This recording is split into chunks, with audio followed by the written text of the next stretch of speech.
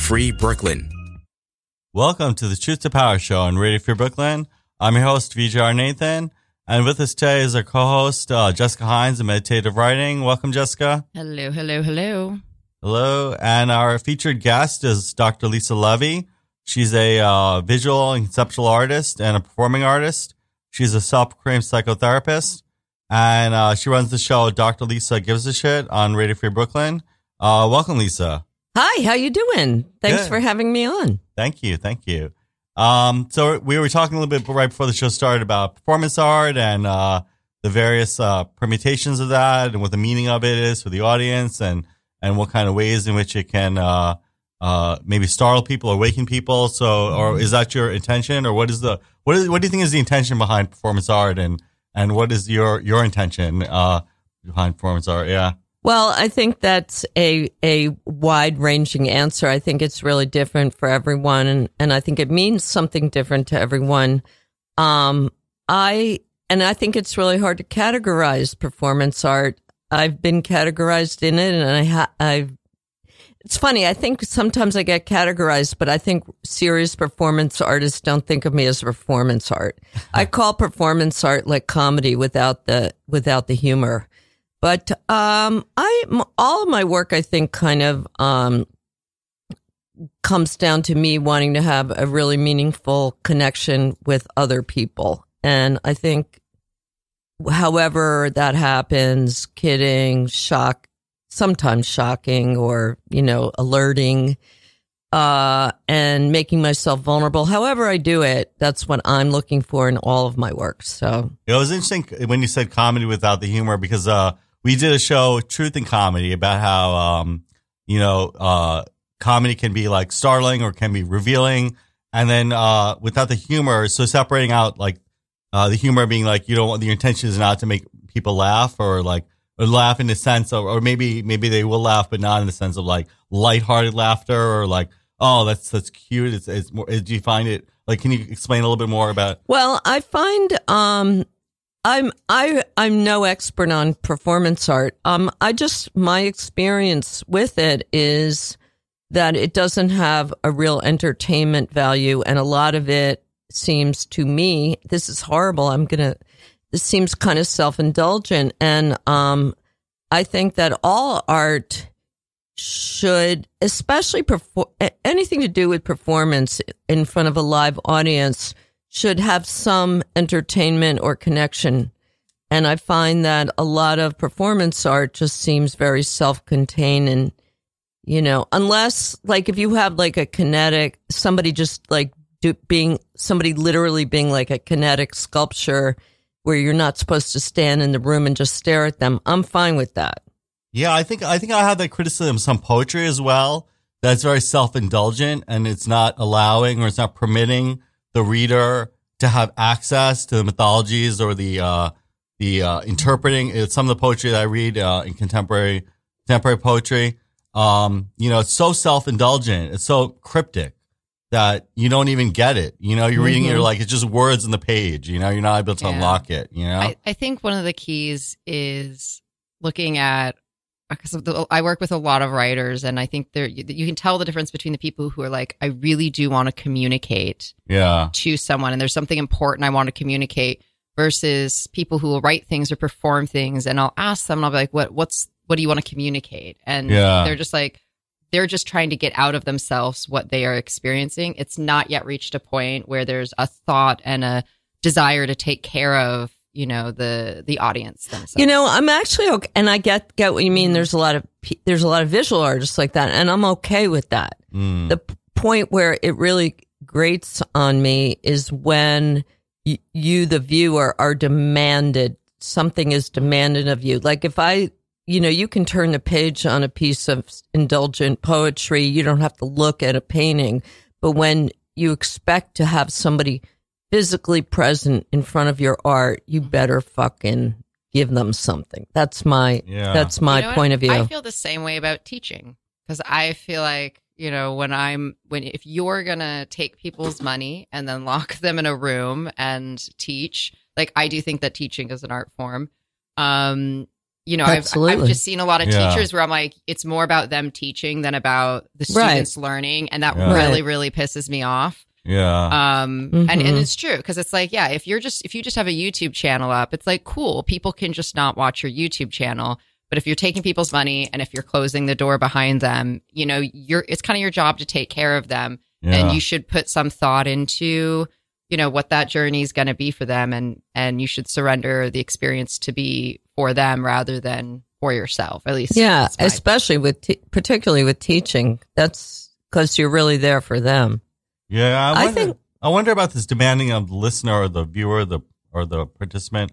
So now, you can expand a little bit more on that, and like we can talk a little bit about that because like sometimes we think like it's the easiest thing, like the most baseline entertainment doesn't require anything, but then isn't it a richer experience come from when the listener is more disciplined or the reader is more disciplined and they're able to access? But there's got to be a middle ground between like a certain amount of demands and certain amount of, the reader has to be a little bit more disciplined to like participate in the.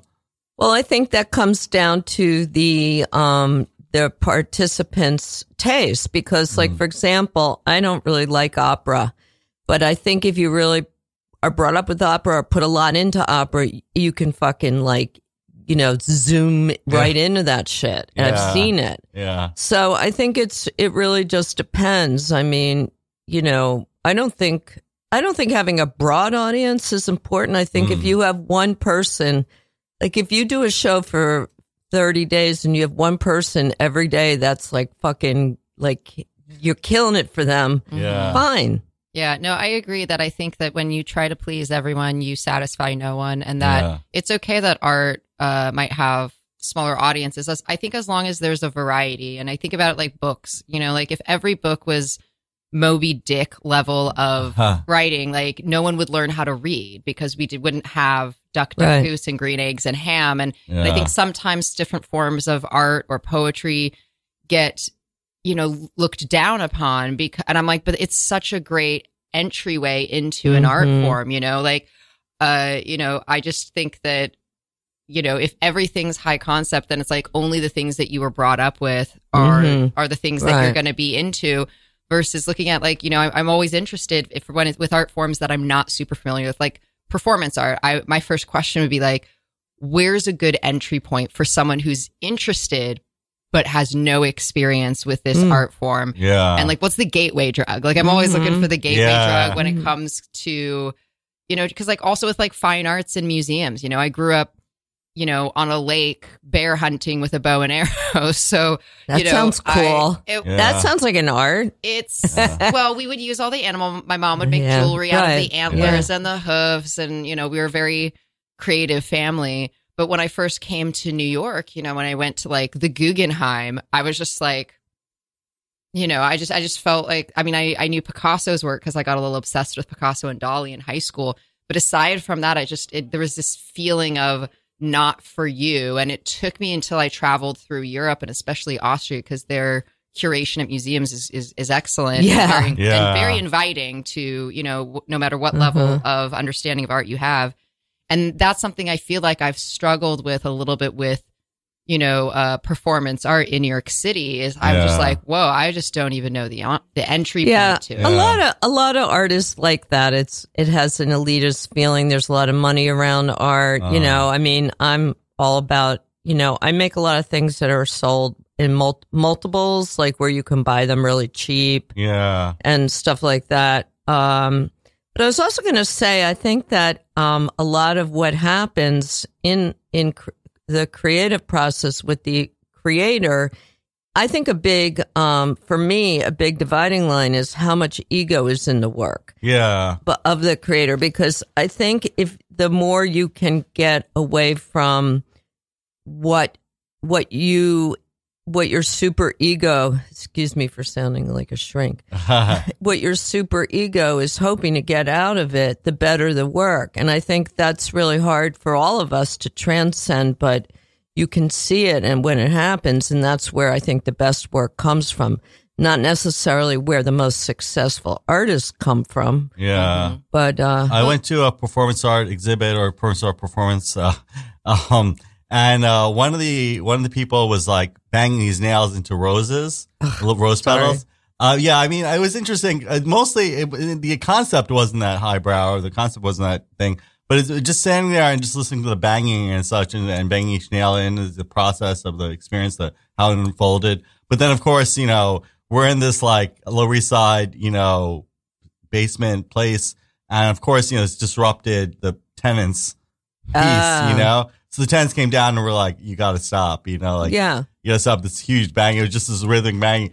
And, so from one perspective, from my perspective, it was interesting because it was like, as a listener, I was like, oh, I was able to make connections, or I was able to facilitate something there just listening to cause it had some rhythmic banging to it, and then the rose petals and such. But from another point of view, it was just a banging, Okay. Well, yeah. I'm going to attribute that to your deep Buddhist training, and that's it. I wouldn't have gotten it. It doesn't sound that great. I think riffing off of what you're saying, like because I agree that the ego gets in the way of good art, because to me, good art requires vulnerability, and if you are speaking from ego, or moving from ego, or creating from ego, ego completely blocks vulnerability. Yeah. Because the ego only exists because it's trying to have that permanent state that is the Band-Aid over the thing you're most vulnerable of. Mm-hmm. So we're using the term ego and superego. I know Freud had his own definitions. I'm sorry, there's a word for that. Immortality, and a monument, immortality, a monument to your immortality. Ego. Yeah, but go ahead. I'm sorry. We're using all these terms now, ego and superego. I know Freud had his own definitions for them, but Lisa, you were using the term superego. Did you mean something different than ego, or? Well, superego is kind of like the judging of like where you're like really looking at yourself and thinking about, it's like a very it's self-consciousness kind of. Oh, yeah. Because that usually has society tells you should be looking at yourself, or would you say society is involved? I think like having a super ego is important, because if you didn't, you might walk into a business meeting and go like, "Hey, anybody want cigarettes?" Yeah, like acting appropriately. How did you know? Yeah, acting according to sociological norms. Yeah, or, or like, them, if I don't, I should hold the seat. Super ego is important because it's your behavior, but ego is a little less, I think, conscious. It's more like your sense of self, but with, without any kind of self-reflection. And then we have the id, which is really the desire to do all this stuff, that indulgent stuff. And then that seems to be wrestling with superego. And then the regular ego is like the middle manager, matching the two. The Jungian part of me now is rejecting this Freudian conversation. Yeah, I know. Yeah, I'm no expert, really. Yeah. I don't. There are a lot of people who could say a lot more smarter things about Freud and psychotherapy than myself. Yeah. So you put down you're a self-proclaimed psychotherapist. What does that mean to you, or how does that connect with you? Well, actually, in 2001, I was doing visual concept, art ideas and stuff like that, art with ideas. I don't know how to explain it. Yeah. But so what I did was I had this idea that it would be great to do psychotherapy as kind of like theater. Yeah. And so I came up with this show, and I'd never performed before, and I have no formal training in therapy either. And so I had this idea to... Oh. Somebody's phone. Oh, sorry. So I had this idea that it would be really interesting to invite audience. I had like a whole shrink set. I'm going to be doing this, by the way, folks, October 18th at the Bad Theater Festival. I haven't done this in years, and I'm going to be doing it then. So what I will be doing is setting up like the shrink couch, the whole set, and then inviting audience volunteers to do therapy with me. So I would define their problems and then sort of talk about it and then get the audience involved. And so it was like, it wound up being like this really group discussion, which could actually be very cathartic for the person on the couch. And we did it in 13-minute sessions. Yeah. I participated a little bit in this, like this kind of a thing in small groups where, the person, they have also family, constellations where we kind of act a psychodrama out there. Yeah, psychodrama out there, their major issue or problem. So they have like a problem with their mother, and then, the person in the audience like plays their mother and someone else plays someone else, and then they arrange them in the room and then as like a constellation, like planetary constellation. And it's very complicated. People can look this up, family constellations. But and then they kind of like in this theater form, they're like looking at how does the placement, how does it make them feel? How does it connect with them? I'm very far away from the other person, from the person representing you, or I'm turning my back on you. I'd like to turn around. Yeah. These kinds of things in the physical space we're arranging is a very interesting concept and yeah, that's been around. Yeah. Actually, I have big influence. My best friend from high school, her mother did that.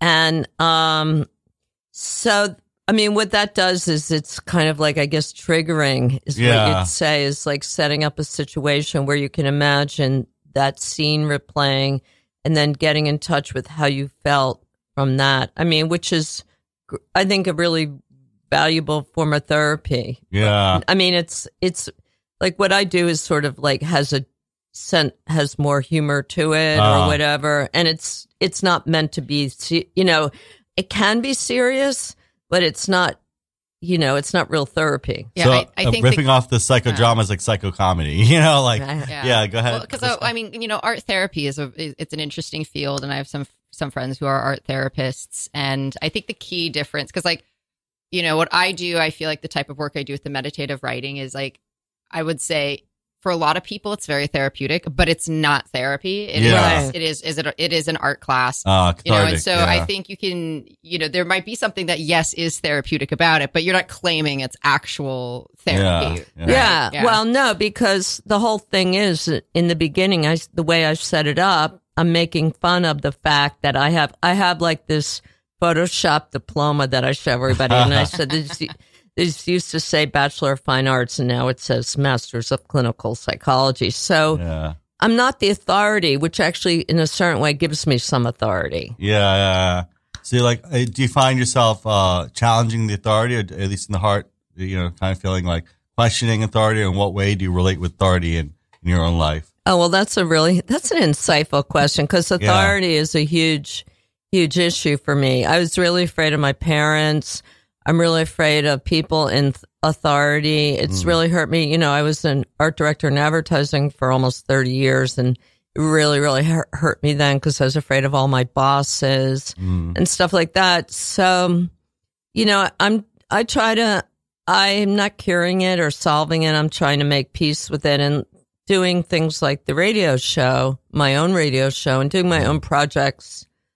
I'm much happier or healthier, but I don't have a good relationship with authority. I don't think I'm ever going to. In healing your own relationship with authority, I guess we're demonstrating or modeling a way in which we can all kind of relate with, or demonstrating or modeling how your audiences can question authority, or inspiring them perhaps to question authority, question their relationship with authority, so that then they can then go forth and make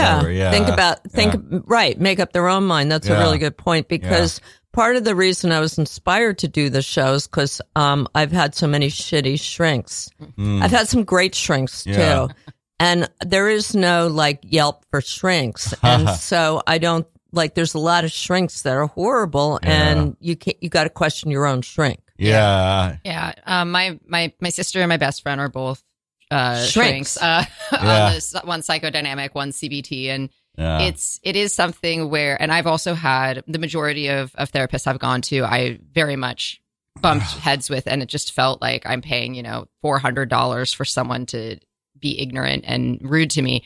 And it is something I do encourage people that there are some good ones out there, and you kind of have to date around it. It's very annoying. But if you are in a place where, you do need help, that, you do, go speak to someone. I do want to encourage people on that, even though. Yeah, I had the experience where a friend of mine referred me to a psychotherapist, and he had such an amazing experience with her. He was singing her praises and such. And I went to her, and I found, my experience was that negative because, she was very she was what he called tough love, you know, and that tough love didn't work for me because it was like almost like pushing me in a way that I felt was inappropriate or demanding me to do things. It really depends on your relationship with authority and stuff. And so and I think that's, you know, it's okay. Like not everyone's, you know, there's an art form for to the therapy and the energy you bring to the room. For sure. And it also depends on like the type of clients that they've had, you know. So if they're used to dealing with, you know, people from Rikers Island and then they're transitioning into working with, you know, a more conventional Brooklyn audience, you know, that has an effect on it. And so I just wish that there was like a more cost-effective way to be able to try out therapists, because the thing that stopped me there's been so many years where I was severely depressed and really did need to be in a structured therapy. But I was also, you know, struggling with money, and I was just like, I cannot give that much. If I have to go meet 10 people to find one that works, I mean, that's $3,000 right there. But with insurance, they have that, but then the people in insurance company, the insurance health, so the insurance people sometimes are not as effective, you know, as opposed to the general. And most people, I mean, I don't know, in my experience, all of the health insurance that I've ever had, there's only been one time where my health insurance covered psychology, like therapy. All the other insurance that I've had just was general medical coverage. And, you know, there's a lot of people I know who don't have health insurance at all. So I've gotten to some psychotherapists, and like over the time, you know, also I found this thing, core energetics, which is like uses the body and, you know, try to engage movement and, you know, engage the kind of core, you know, the whole tradition there, a whole tradition based on some psychotherapy theories and such that allow you to kinetically engage the body. You know? Yeah, no, I mean, when I was going through that really hard depression, that's where I wandered into a yoga class. And that's when and then I did a yoga class every single morning for 365 days in a row. And then did my yoga teacher training. And that was my therapy for a very long time. And I think that for a lot of people, you know, just moving your body, like if you just eating healthy, getting regular exercise for me does like 40% of the therapy that I need. Yeah. And that's some of the hardest things, because there are going to be, when you do suffer from depression, sometimes just getting out of bed feels impossible. But when I do, you know, in the past, I was like, oh, okay, like, you know, I just need to actually get out of bed, go exercise, even though I'm not totally feeling it. Yeah. And that puts me in a much... If you need a little self-therapy, everyone, just go to a yoga class. Yeah, we're discussing about mind and body and how engaging the body. I think that's so important too, because, you know, like the thing is, I have a problem with depression. I'm on antidepressants. I've been in a study at a hospital on depression. My father had shock therapy a bunch of different times. It's definitely partly biological, I believe. Yeah. And I have been walking into Manhattan from Bushwick at 3 to 4 times a week, and that has totally chilled my head out. Yeah. Like I am like so much happier, and I feel so much sharper. I think, I mean, you don't have to be an athlete, but I think, you know, if you're in really bad shape and you have bad eating habits, you know, you're going to be, you know, unhappy. Yeah. So much, it's so much of the chemistry in our brains is really affected by, you know, what we put into our body and how we use our body. Yeah. And I think a lot of people think that, I can just pop a pill. And, you know, psychiatry is something that I'm very weary of. I've had very bad experience with the medications I've been put on. And when I had really bad reactions to, that was another place where that's why I found meditation, actually. And that's how I got into meditating was I lost my insurance. I couldn't afford the meds I was on. And plus the ones they were giving me for anxiety were actually causing me to have really bad panic attacks and a few little breaks. And so I was just like, I got to figure out how to manage my mind. And so that's when I started getting into more official meditative practices. And it was really amazing that with the meditation and being more physically active, it really was like, I was just like, this, for some people, not for everyone, there's definitely people I know who I'm like, they need to be on certain medications because their chemistry is large. No serotonin. Yeah. But for me, it's like I've been able to manage, my brain differences, my anxiety, depression, bipolar through exercise and meditation. Yeah, I definitely think there's an intimate connection between body and mind, and to some extent, it's definitely necessary to be on medication, but there's a limit to what it can do. Absolutely. And acknowledging that limit, and being able to engage your mind, engage the practices, and at the point where you're able to maintain your focus and concentration, you're able to improve your health, improve your vitality, that life energy, so that then you have more passion, you're connecting with your passion, so that then you'll be able to engage in activities in a way which is fruitful for you, and and really engaging for you, so that you're able to be one of the recent episodes we're talking about how being a teacher with heart, being whatever it is you act with the heart, whatever it is you're doing with heart, and connecting to the heart center will then, I think, cascade into healing all these biological things. Yeah, it's like the best way for me to get out of depression is to make art that I like on some level. I mean that. But I'm going to push back on the meditating, because I know you guys are major meditators, but I think meditating is kind of a waste. To me, I'm just talking about me. It seems dumb, a waste of time. You're sitting there, you're not doing anything. Like, why aren't you out moving? Well, it depends on, there's lots of different, I would just clarify that the traditional viewpoint of meditation is that just breathing meditation, which is like one aspect, one part, it's preliminary. It's a very preliminary, very preliminary exercise to focus on the breath, and it's very basic. I would build on that. That is just an entry point. It's like a gateway drug, if you will, a great gateway meditation.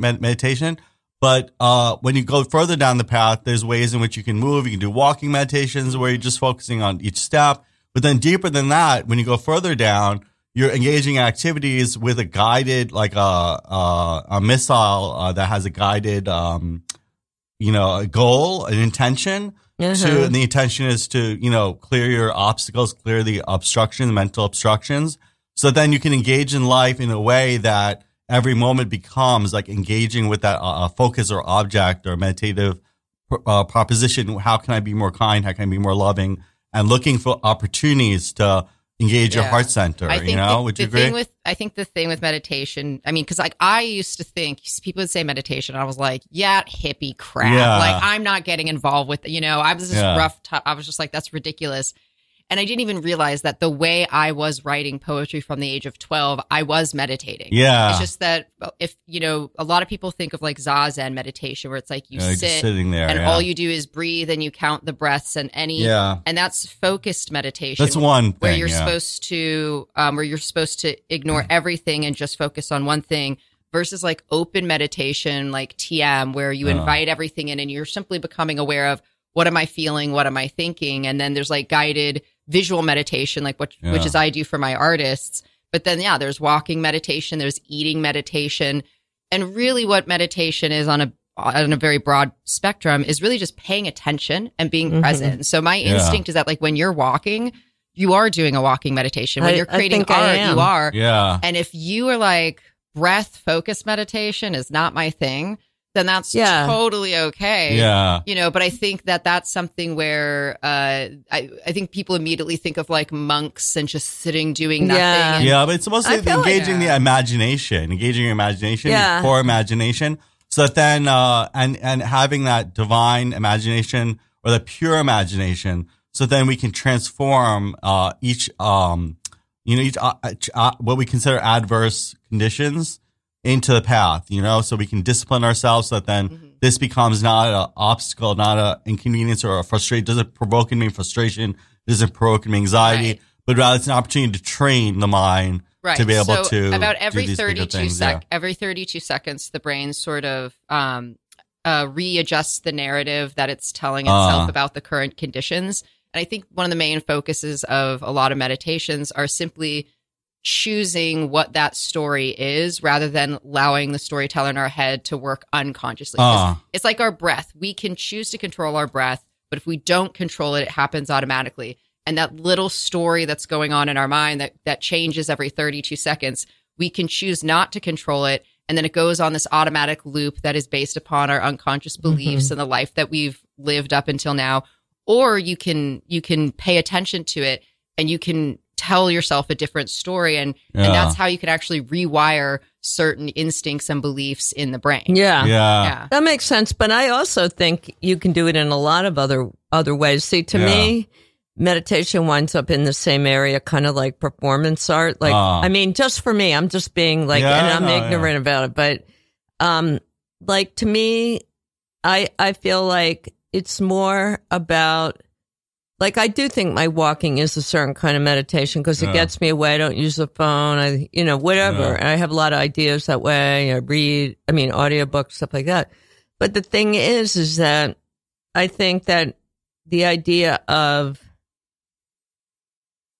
focusing on being alive, just simply being in the world, to me, in the way that you personally, however you do it, like meditation seems like, to me, a self-conscious way of doing that. Like I naturally fell into walking. Somebody else might fall into knitting. Yeah, but I would say that the key here is, mixing your mind with virtue or mixing your mind with things that will, and that on that basis, you're manifesting the things you want in life. So, a lot of times we feel frustrated that we're not getting what we want.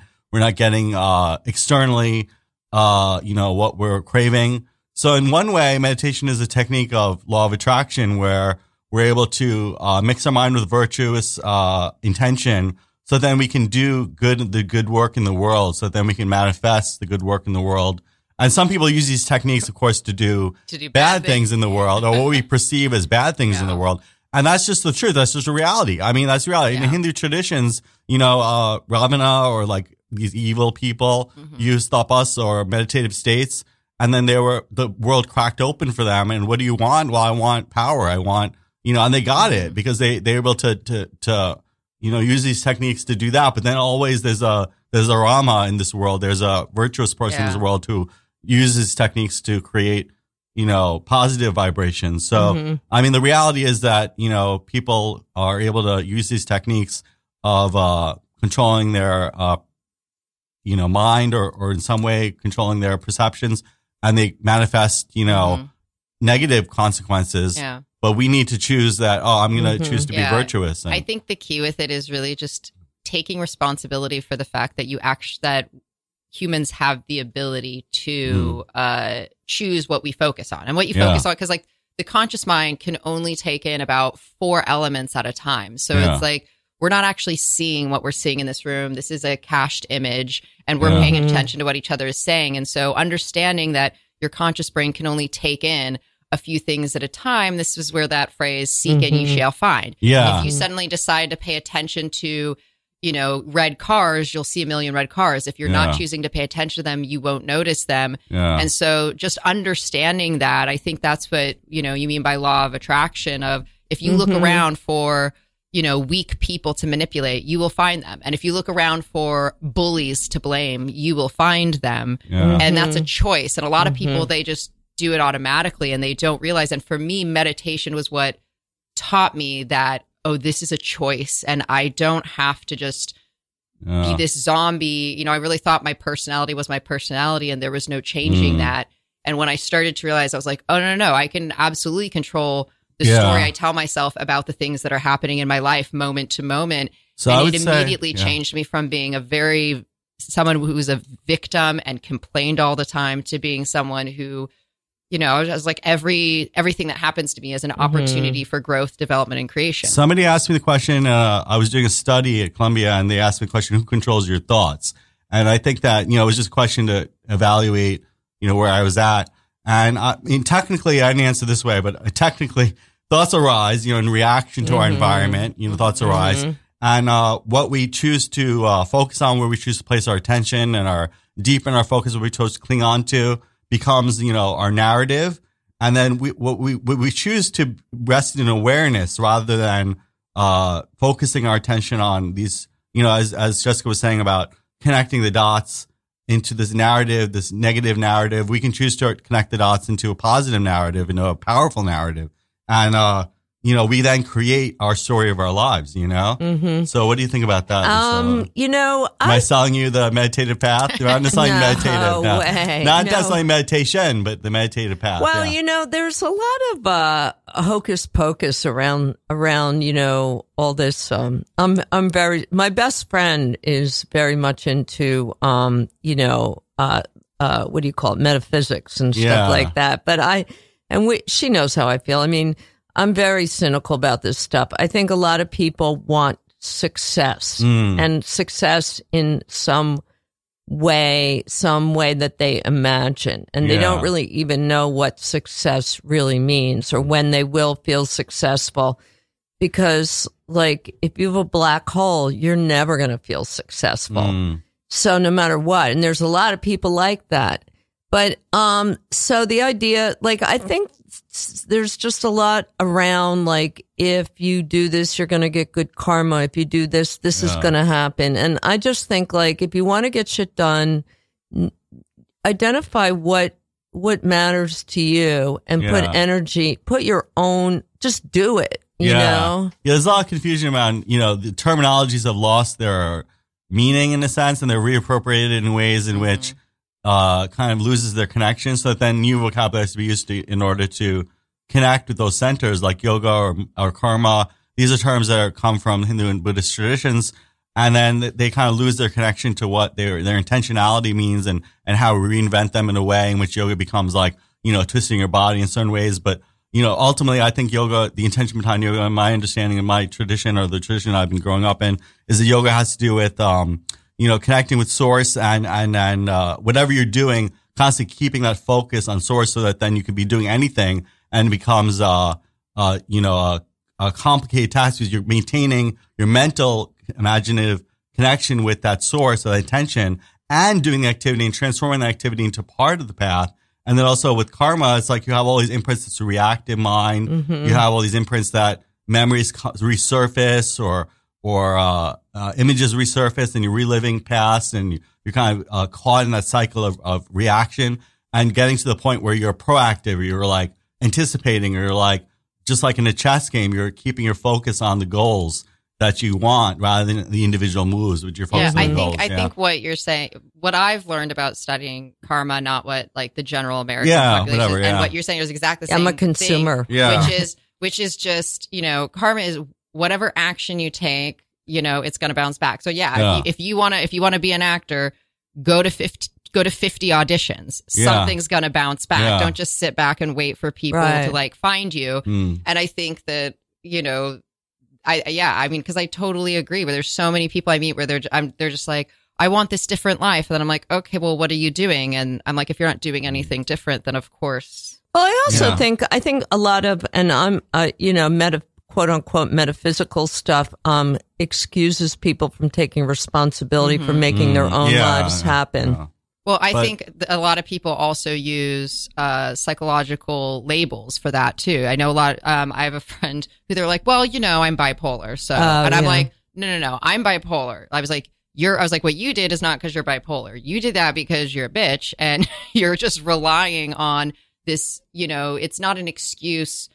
Just because you have a brain difference that might even require you to be on medication, like you still have control. Over, you can decide to think one way or another way. You can tell yourself the story about, yourself however you want, and you are in control of that. I would just say that about metaphysics and supernatural, it's like we don't really even understand the laws of nature. We don't really understand the laws of mind. Mm-hmm. So that then, what we think is possible is really limited to what we understand is possible, So we have to choose that I myself will take on the burden of my own life and take on the burden of, and with the intentionality of changing my life and start from there. So like I had the experience where, I think this is generally known in the public. People know this law, this experience, but I didn't really come to full realization until it happened. And the experience was that someone in the library, I was coming out of the library and,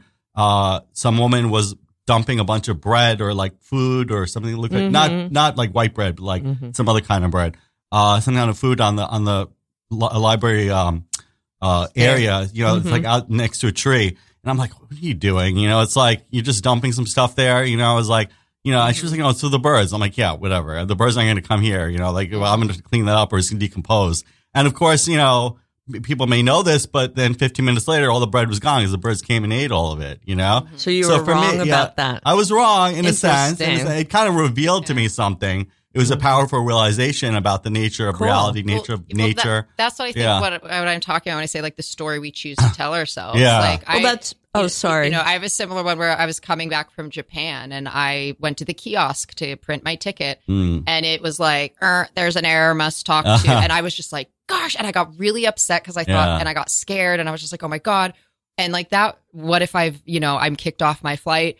And I actually started panicking a little bit. And so the story I chose to tell myself was that something was wrong when the only facts that happened was the machine said, go talk to a human. Yeah. Then when I went to go talk to a human, they told me they were bumping me up to business class. And it was the best freaking ride of my life. And I think that idea that, you know, you chose to tell yourself that was just a crazy New Yorker who was doing something. And depending on the type of person you want to be or what you want to experience, you know, you can choose to tell yourself something that's not denying the facts. I still have to go talk to a person, but I could have just been like, oh, maybe they're bumping me up to first class. And that would have given me less trauma and stress in that moment. And that was absolutely my choice. And also I just want to quickly say how it duplicates self in all these systems that we've created. Like in the library, we have these SAM and Virtua, which are, you know, very technical systems that created themselves.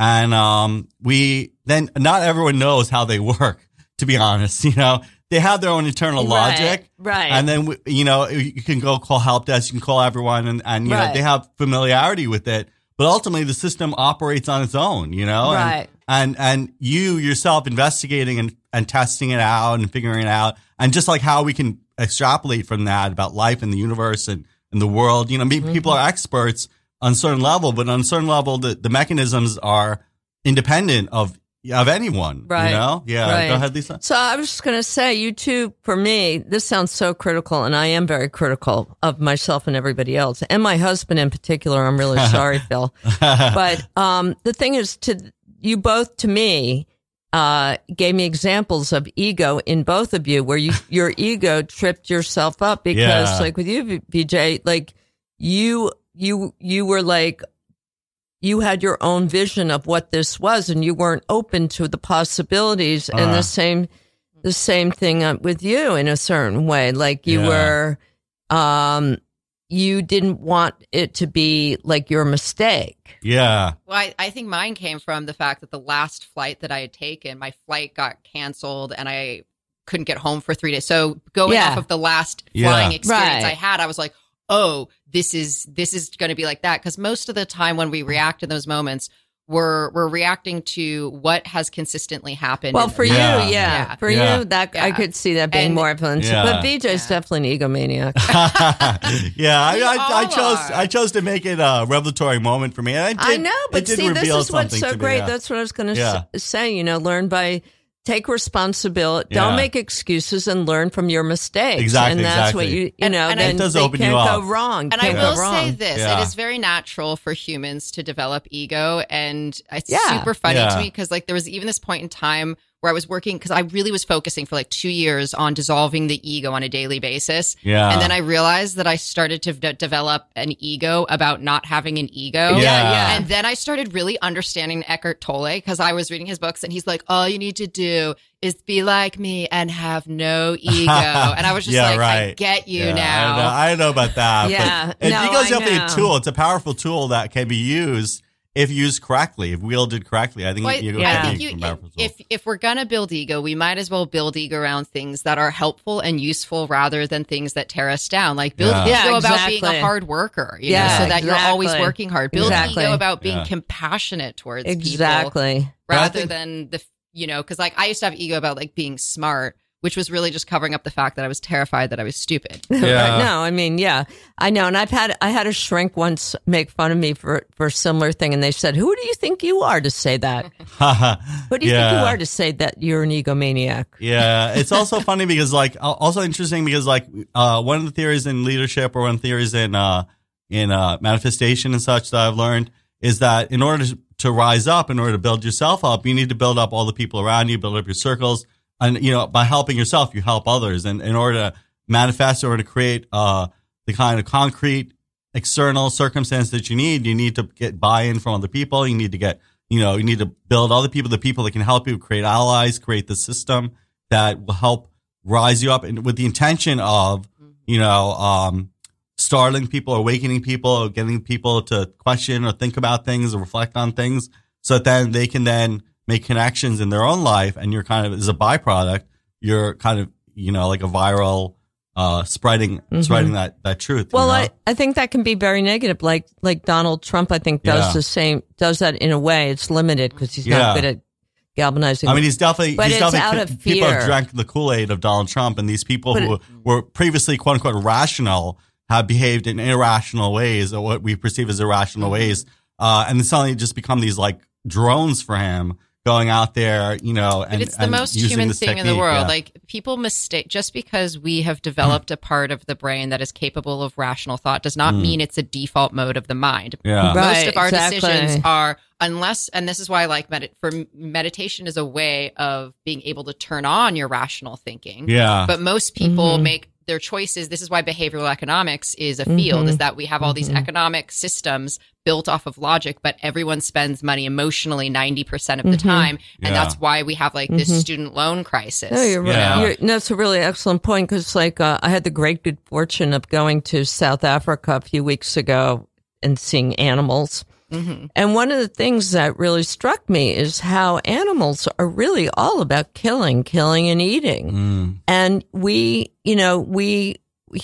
are, that's a lot, like, we think we're not like that, but like, that's the basis of survival, killing and eating. We definitely have a very reactive mind. The baseline is a very reactive mind. And just like a lion may sit around staring into space, so to speak, and yawning and such, we all engage these kind of self-hypnotic, just sit listening to things. Kind of, in the subway, I had the experience of just looking at people. They're just like, these blank stares. It's like, they're just completely tuned out. Well, the way, because the brain is, the way that the brain's developed is actually quite interesting, because it hasn't evolved in the way where it's transformed. It's really just three different parts: the lizard brain, the mammal brain, and then the prefrontal cortex. And they're like ice cream scoops on top of each other. And the reason why it's developed that way is that, like, when our life gets threatened, right? So if a Mack truck starts to come towards us, the prefrontal cortex completely shuts down so that we can just react from our mammal brain and go into fight or flight. Yeah. And so people, if we aren't in a calm space and we don't feel calm enough, like, the prefrontal cortex doesn't work. So when you're faced with a huge decision, like maybe who you're going to vote for, or someone's using scare tactics, it actually does shut down the part of your brain that is capable of rational and reasonable thought. And you are going into that animal brain, and you get very reactive. And so just by, like, once I started studying neuroscience a little bit and I understood that, I was realizing, I was like, oh, like, this is also the core of what resistance to creating art is. When a lot of people have artistic blocks, it's that, they sit down and maybe the last thing that they did artistically scared them. And so their brain thinks it's a threat. It shuts down the prefrontal cortex. They go into fight, flight, or freeze, which is, beating yourself up in your head, getting up and doing the dishes instead of creating, or just staring at the blank page. And once you really understand that, it becomes easier. Like, oh, I need to feel safe right now. I need to get my prefrontal cortex back online so that I can use the higher functioning parts of my mind that separates me from a cheetah. Yeah. And that's interesting, because that's what I always think is like a professional creative person, people who can create in spite of, like in advertising, to come up with ads when you're when you're afraid you're going to get fired and you have a deadline, to be able to put that aside. And a lot of really, professional, like when you have something you have to do, you're a professional. You can put all that fear aside. You own that fear and you just put it in a drawer. Yeah. And that's why I do the meditative writing class, because it's primarily teaching people, like, when that gets triggered in your brain, like, what are the techniques, cognitive and meditative techniques to get you back in a place where your brain recognizes that you are safe and it's time to play, because you need that feeling of play to create great art. whether it is advertising. And I did marketing for a while, so I totally know what you're talking about. I don't consider that, but you do So have to I would just say about the advertising thing. It's like similar the way I view or the way I've ultimately seen, the Buddhist teachings about how we're human and we have the unique opportunity. A lot of the Buddhism goes into the idea that, we've manifested or we've incarnated as a human being, and that's a very unique opportunity. And the way that's kind of selling us like an advertisement, like an ad man would do, selling us the idea that, right now you're human. We choose to be human. We're human. And, we need to leverage our privilege, leverage our opportunity for the intention of, startling people, startling other human beings, which is not to say that animals and other living beings don't have any potential to reach some possibility. It's just that right now we're human and we're communicating primarily with humans. So therefore we have to then maximize our opportunities. So that then in order to, condition ourselves to understand that, we're, and both truths may be there, that we're both animal and human, but, we need to leverage that human part so then we can reach the point where we're like awakened or whatever it is, enlightened or something like that. And then it's not something we use dismissively. It's something that's very powerful, and recognizing that and building on that so then we can then manifest in the world what we want, what we hope to see. And we engage our ego in a way that what is it that we want, and making awareness of that. So then we're giving the candy, the baby, giving the baby the candy or whatever, give the baby the bottle. And then, I'm like completely messing that metaphor up. I'm just like, I was picturing a stripper named Candy being like, why are you handing me a baby? I love it. Yeah. That would be cute. Yeah. So we're engaging that mindset then. Even like techniques I've used with reading, like I was a long time I was having a block with reading, and then I end up playing a song in loop in the earphones, so that then I can like engage that worrying mind, that nervous mind with the song, and it's playing in loop, so I'm not listening to the song anymore, and then I'm able to read. That's just a technique that unlocked my own that's potential. weird. It's just a technique cool, but I'm impressed that you figured that out. I somehow stumbled across that. I tried using binaural beats because that helped me a lot for a long time, and that it's useful for people just getting those binaural beats. So essentially, it's like, so a lot of times when people use music, it's because the music's like getting there's different wavelengths that your brain operates on that are better for like creative thought versus studying versus focus. And a lot of music, that's why a lot of classical music is helpful for studying, because it's getting your brain on those wavelengths. And so going to binaural beats is just essentially taking the music out of it, and it's like these tones that you hear. That's so interesting. And it fades into the background. And when I first started a lot of my intense research on neuroscience, I was like, I need to be reading like 6 hours a day, and I'm dyslexic and I have ADD. So I was like, I started using binaural beats, and I was just like, and I was focused and in it for hours at a time. That's so you know what I've been really into lately is rainforest sounds. Oh, nice. And I have that on all the time. So I discovered that too. Thank you for pointing that out. It's just getting that brain into that probably relaxed really state where you're just very calm. Yeah, I would also say the way in which I discovered this actually was when I was watching an episode. This is a memory that kind of perhaps was latent in me that helped me discover this. Surgeons listen to music while doing surgery, and at first I was I remember when I watched an episode, and a friend of mine was watching it with me, and I go, they failed the surgery, right? And I was like, I said something stupid like, well, maybe they shouldn't have been listening to music, or maybe the music distracted them.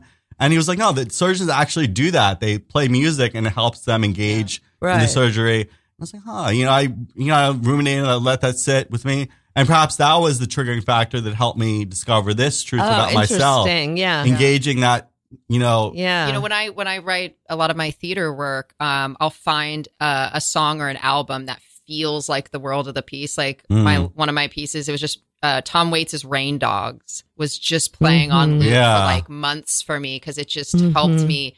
I like to use music a lot to get into the world of a piece. And it's, I think music is one of the most therapeutic forms of art that there is. It's so funny because a lot of my work involves like writing and or painting words and funny things. And I really listen to Mark Maron, What the Fuck, listening to an interview with comedians. That's awesome. And also I would say that, ultimately it's interesting to abstractly to listen to all these things and read all these books and all that. But for all of us, we have to kind of drink the tea. We have to experience it.